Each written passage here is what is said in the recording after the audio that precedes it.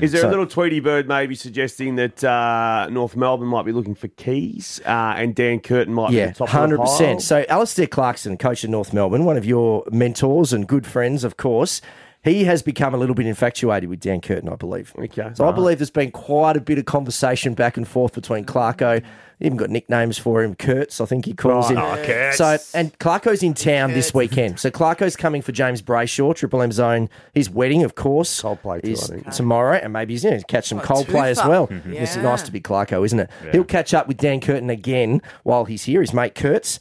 Those two have a relationship already. Now, that would tell me that there's a lot of interest from North. I don't think Alastair Clarkson is just texting blokes. Quick yarn. Yeah, go on. So the first ever draft Clarko attended was Hawthorn's. They had picks 2 and 5, 258 it might have been, and there was an argument around the potential Brownlow medalist that was available at the time, Richard Tambling. Yes. And there was a lot of pressure from the recruiters to maybe take a future Brownlow medalist. Ryan Griffin was in that draft. Yep. And I think Clarko, in an aggressive manner.